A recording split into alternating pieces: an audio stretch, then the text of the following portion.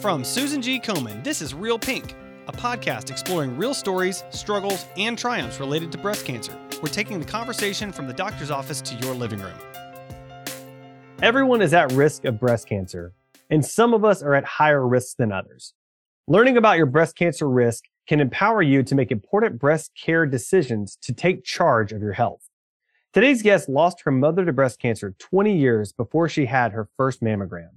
The results of that first mammogram revealed something suspicious, which was a huge wake-up call for her and caused her to speak with her doctors about preventative options. Here today to share what she learned and the steps she's taking to prevent the development of breast cancer is Colleen Baraka. Colleen, welcome to the show. Thank you. Thank you for having me. Well, I'm very excited to talk to you and get your perspective on this. It's so important. So I understand your first mammogram was a wake-up call and caused you to make some significant health decisions. Can you tell us what that screening process was like for you and what you learned? Sure. So I had my first mammogram when I was about 40, and I went to like a local clinic to have it done. And it was really kind of emotional because, as you mentioned, it was, the disease that killed my mother. So it wasn't just a regular health screening. And after I had the mammogram, I got a voicemail from the clinic a day later saying they needed to do further imaging, but they didn't say why. And, you can't really leave that in a voicemail for somebody who lost their parent to this disease. And I actually really didn't get an answer for about a week, whether or not it was because they had seen something suspicious or because their imaging wasn't clear or whatever. But long story, very, very long story short, after that follow-up imaging, they wanted an ultrasound done because they did find a mass. And after the ultrasound, they suggested a needle biopsy. And after I had that done, the needle biopsy showed that I have two conditions that are precancerous. One of them is called LCIS. It's a lobular, I had to look this up, carcinoma in situ. And then the other one is called ADH, atypical ductal hyperplasia. And so those two conditions put me at a heightened risk of developing breast cancer. So the radiologist suggested I start, have it surgically removed. And at that point, I kind of realized it's time for me to maybe look for some other places to go. And so I live in Chicago. There are a lot of really amazing cancer centers here. And so I reached out to 7 people I know who have all had experience with breast cancer. And out of the 7, 5 of them came back with the same name of what surgeon I should go to. And so to me, that was a sign. I got in with that surgeon. She did the surgery, removed it all. But then at that point in our post-surgical meeting said, there's some things you can do for prevention. And so that's kind of what began this all in motion. So the main thing I learned is that you can't leave voicemails for people who this is a pretty emotional thing.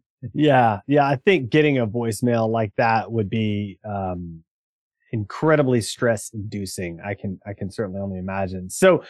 So then after all that, your focus became prevention. Walk us through what that's like. What does that entail? Who did you meet with?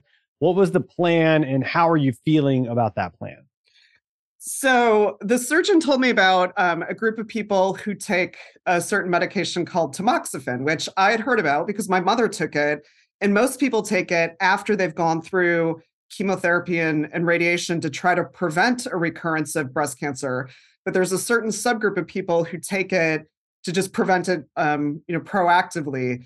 But she said in order to find out what my actual risk was, she suggested I do genetic testing, so like BRCA testing, which up until this point I'd been a little hesitant to do, but I did it. And then they suggested that I order my mother's medical records because one doctor had asked me, like, do you know what type of breast cancer your mother had? And I was like, the type that kills people. I don't know. Like, what do you talk? Like, I was 18 when she was diagnosed. I didn't know that there were different types of tumors and things like that. So I ordered her records as well, which was a strangely very emotional thing to receive in the mail. Like just, opening up records and looking at things like referral to hospice or things like that. So that was something that I hadn't quite gotten myself prepared for. But after getting all of that information, then the surgeon sat down and said, you're a good candidate for tamoxifen. And then I met with an oncologist who is just one of the most compassionate people I know. And she said, if you take this for 5 years, you will reduce your risk of getting it by 50%. And to me, it was a no-brainer. I mean, certainly there's a lot that comes with it, but it really was, began to put the wheels in motion. And I see this oncologist multiple times a year. I'm monitored very, very closely on this medication, but it really, she didn't have to sell me too much on it. All right. So you're on tamoxifen now. Obviously, a lot of medications do have side effects. Do you have any side effects? If so, like what are they? And are there things that you've done to help deal with them? Yes. So I've had, and people who take tamoxifen have tons of side effects. Like I said, most people who take it are coming off chemotherapy and radiation. So they're already, have had some rough side effects with all of those. I didn't, but the two types of side effects I've had are, first of all, mood side effects. So tamoxifen has a huge link between depressive symptoms. And so I find that if I don't exercise every day, or if I don't watch my diet and sugar intake, I have a pretty depressed mood or get very irritable and things like that. So fortunately, my husband and my children have been pretty helpful and understanding about that. But my bigger issue was it has a huge link to joint stiffness. And so one day, it was actually, I can tell you the exact day, but it was right about a month into the COVID lockdown. One day, like in the morning, everything was fine. And by the night, I felt like I was walking in mud, like I could barely move my legs. And I didn't know what that was from. And so I was freaking out, thinking I had MS or I was dying, or I had no idea what was happening. And it was a time where you couldn't just call up your doctor and be like, hey, can I come in and see you? I finally figured out what it was. And it's a fairly common side effect. A lot of people, I'm on a Facebook group with women who take tamoxifen, and day after day, you will see people say, does anyone have hip pain? Does anyone have joint pain, knee pain, whatever it is? So the oncologist who I see prescribed magnesium and also increased vitamin D intake. And she also suggests that I drink an ounce of tonic water every night. Like apparently that relaxes your joints without gin. But what's really helped me is I started seeing a physical therapist. His name is Lance, and he's been really helpful in not only like helping understand like why certain joints are really rigid or things, but also helping build up muscle. So there's a lot you can do for it. It's not the most pleasant, but in the grand scheme of things, the side effects that I've experienced are pretty nominal compared to what other people do. Well, and it sounds like you've got some pretty practical ways to deal with those side effects. I mean, like you mentioned, exercising on a very regular basis, vitamin D. So maybe you're getting outside and exercising on a regular basis, and reducing sugar intake. Like those are all, I think, probably good things for you to do regardless anyway. So, maybe it's a little bit of a win-win as far as that goes. So, okay. So, what are some of the things you've learned by advocating for yourself through this process? Well, I've learned that first of all, you have to be patient, that getting in to see a lot of these people takes time. Like getting in to see the breast surgeon, I was able to get in to see her fairly quickly, but the oncologist that I see is a pretty popular lady. So it took a long time to get in to see her. But in order, then before we could figure out what the plan was, I needed to get genetic testing. The geneticists take a while to get into. So it's the type of thing that you really, if you want to have a comprehensive plan, you need to be patient with it. And what my plan looks like is different. I do not have the BRCA gene, but I know people who do. Their plan looks different than mine. So you really want to make sure you need to talk to all these people to really make sure that you have the best one for you. The other thing I learned is that it's really important to take people with you to appointments. Now that COVID things are opening up a little bit more. For a while, it could only be you, but it was really helpful, especially in the early days for me, to have people who had just to have another set of ears on what's being said. When you're hearing these things, it's very, brings me right back to when I was 18 and I was hearing things from my mother, so it's like, it's very much a mind game. And so having another set of ears from people saying like, no, this is actually what the surgeon said, not what you thought she said. But I took, one of my friends is a breast cancer survivor, and I took her with me because she knows what questions to ask that I don't. And so I think that's just really helpful. And we've turned my multiple oncology visits a year now have turned into fun shopping trips because it's in downtown Chicago. So I take my friends and we have a good time with it. So I think that's important because it's a very it's a very humbling place to spend any amount of time when you're in that waiting room and stuff. So having other people there is really helpful. I also found that it's really helpful to talk about your experiences. Like when this was all happening, I was very closed-minded, or like just very shut down at first. But I started talking about it one day to a friend of mine from work, and I didn't realize that she had had the exact same surgery by the exact same surgeon a year before me. And so she was able to say, hey, when you go in, this is what's going to happen. This part's going to be challenging, this part's not.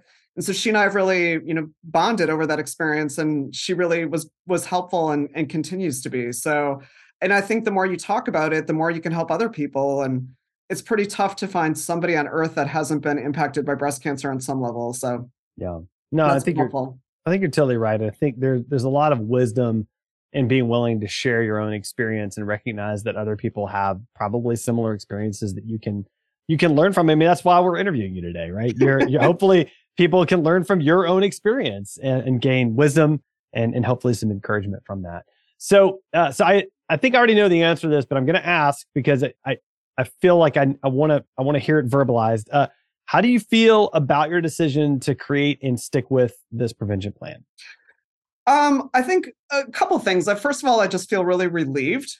Like I feel relieved that there is something that can be done. That I don't know if anyone ever spoke to my mother about prevention planning because I never got to ask her, but I'm just really grateful that it could reduce my risk by 50%. I mean, I know it's not 100%, but that's a big deal. Like that's a huge difference. I also feel really empowered. Like I feel like it's a gift to my children. I always tell them that me taking this is the biggest gift I'll ever give to them, in the hopes that they don't have to go through what I did, watching what my mom went through.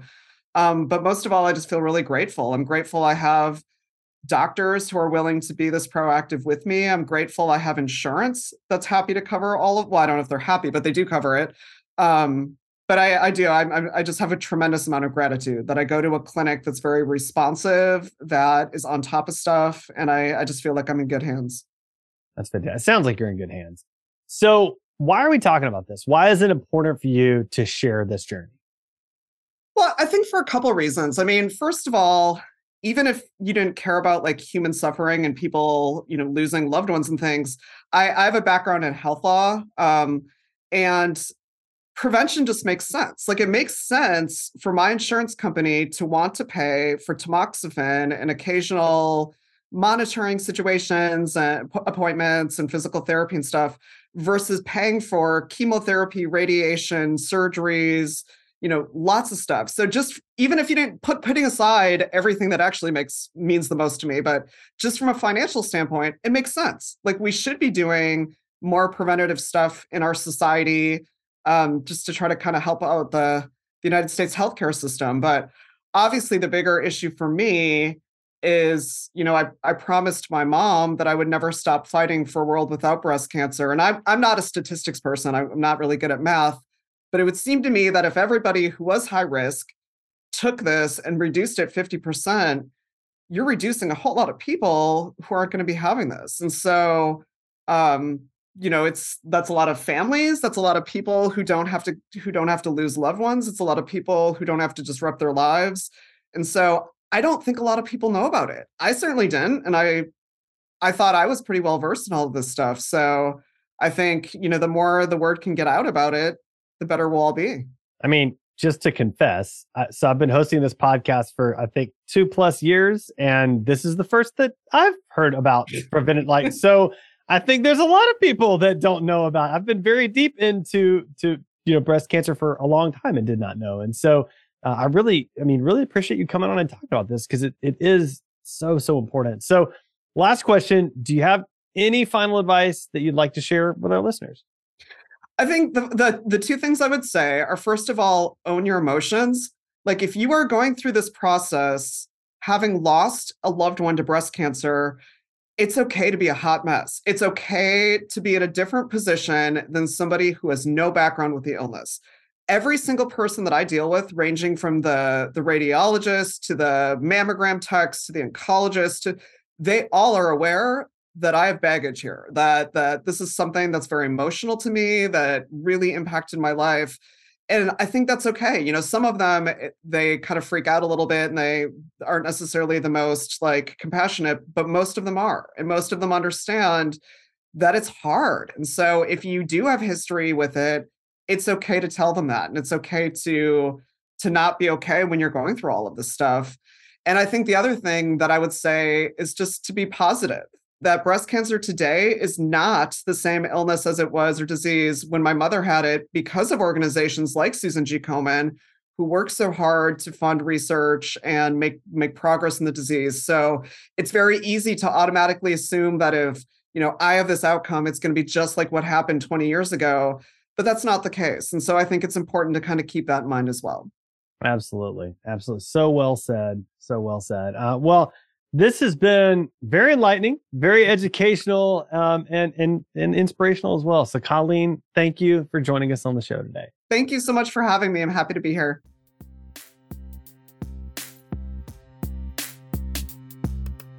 Thanks for listening to Real Pink, a weekly podcast by Susan G. Komen. For more episodes, visit realpink.komen.org. And for more on breast cancer, visit komen.org. Make sure to check out @Susan G. Komen on social media. I'm your host, Adam. You can find me on Twitter @AJ Walker or on my blog, adamjwalker.com.